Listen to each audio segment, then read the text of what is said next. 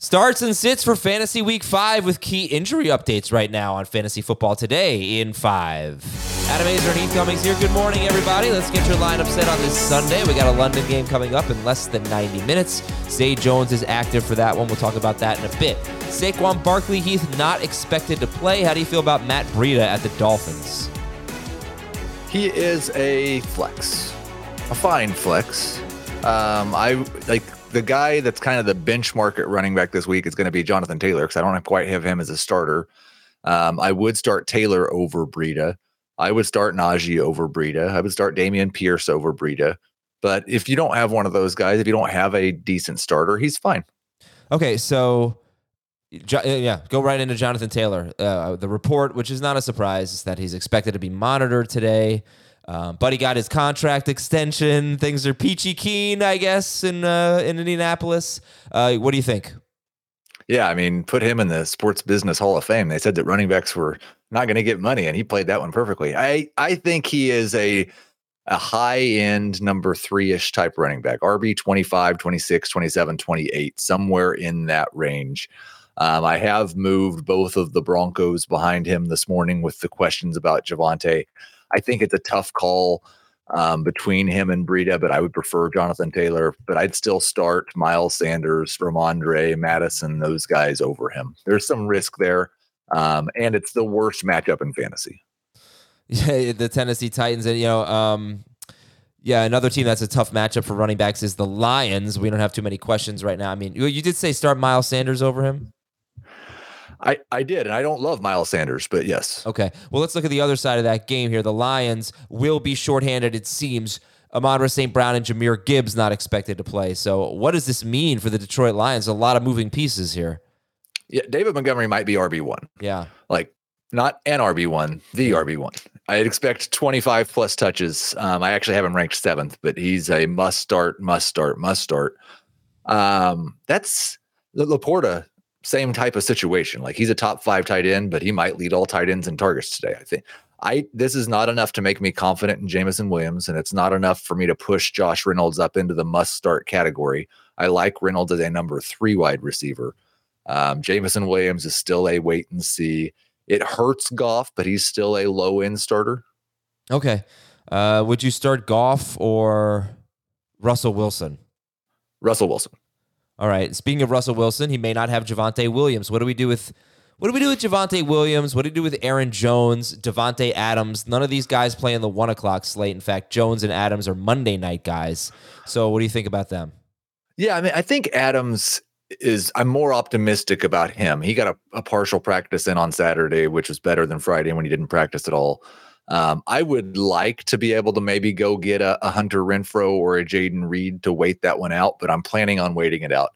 Jones is more difficult because he's kind of gone up and down with his hamstring injury. It is a fantastic matchup, so it's really, really hard to sit him. Yeah. But we're not probably going to know for sure that he is playing. I think like one of the other guys who's really interesting this week, the start of the week, Breece Hall, and how much work does he get? I'd start him over Aaron Jones. But I'm not going to go all the way down to the starting Miles Sanders or Jonathan Taylor over Jones, just because there's so much upside for Aaron Jones. I think Javonte, it's not just like we went through most of the week not expecting Javonte to start. So we had Jaleel McLaughlin ranked as a number 2 running back and P. Ryan as a high-end flex. I have moved both those guys behind Jonathan Taylor because if Javonte shows up, we have no reason to have any confidence in who's going to touch the ball for them at all. Right. Exactly. It might just be a situation to avoid. And Cooper Kupp, who's your highest ranked Rams receiver this week, and where do you have him? It's definitely Cooper Kupp, but I think I'm the high guy on Puka Nacua. I've got them both as top 20 wide receivers, Kupp as a top 12 guy in full PPR. There's supposed to be no restrictions for him. I bet they get him at least 1 touchdown as a welcome back. Right. I'm starting both Rams wide receivers, and I think we'll find out. I understand if you want to hold Tutu. I would guess by tonight's show, we're saying that Tutu Atwell is droppable. Yeah, Zay Jones active today for the London game. What is that? Does that change anything for Kirk or Ridley or even Lawrence?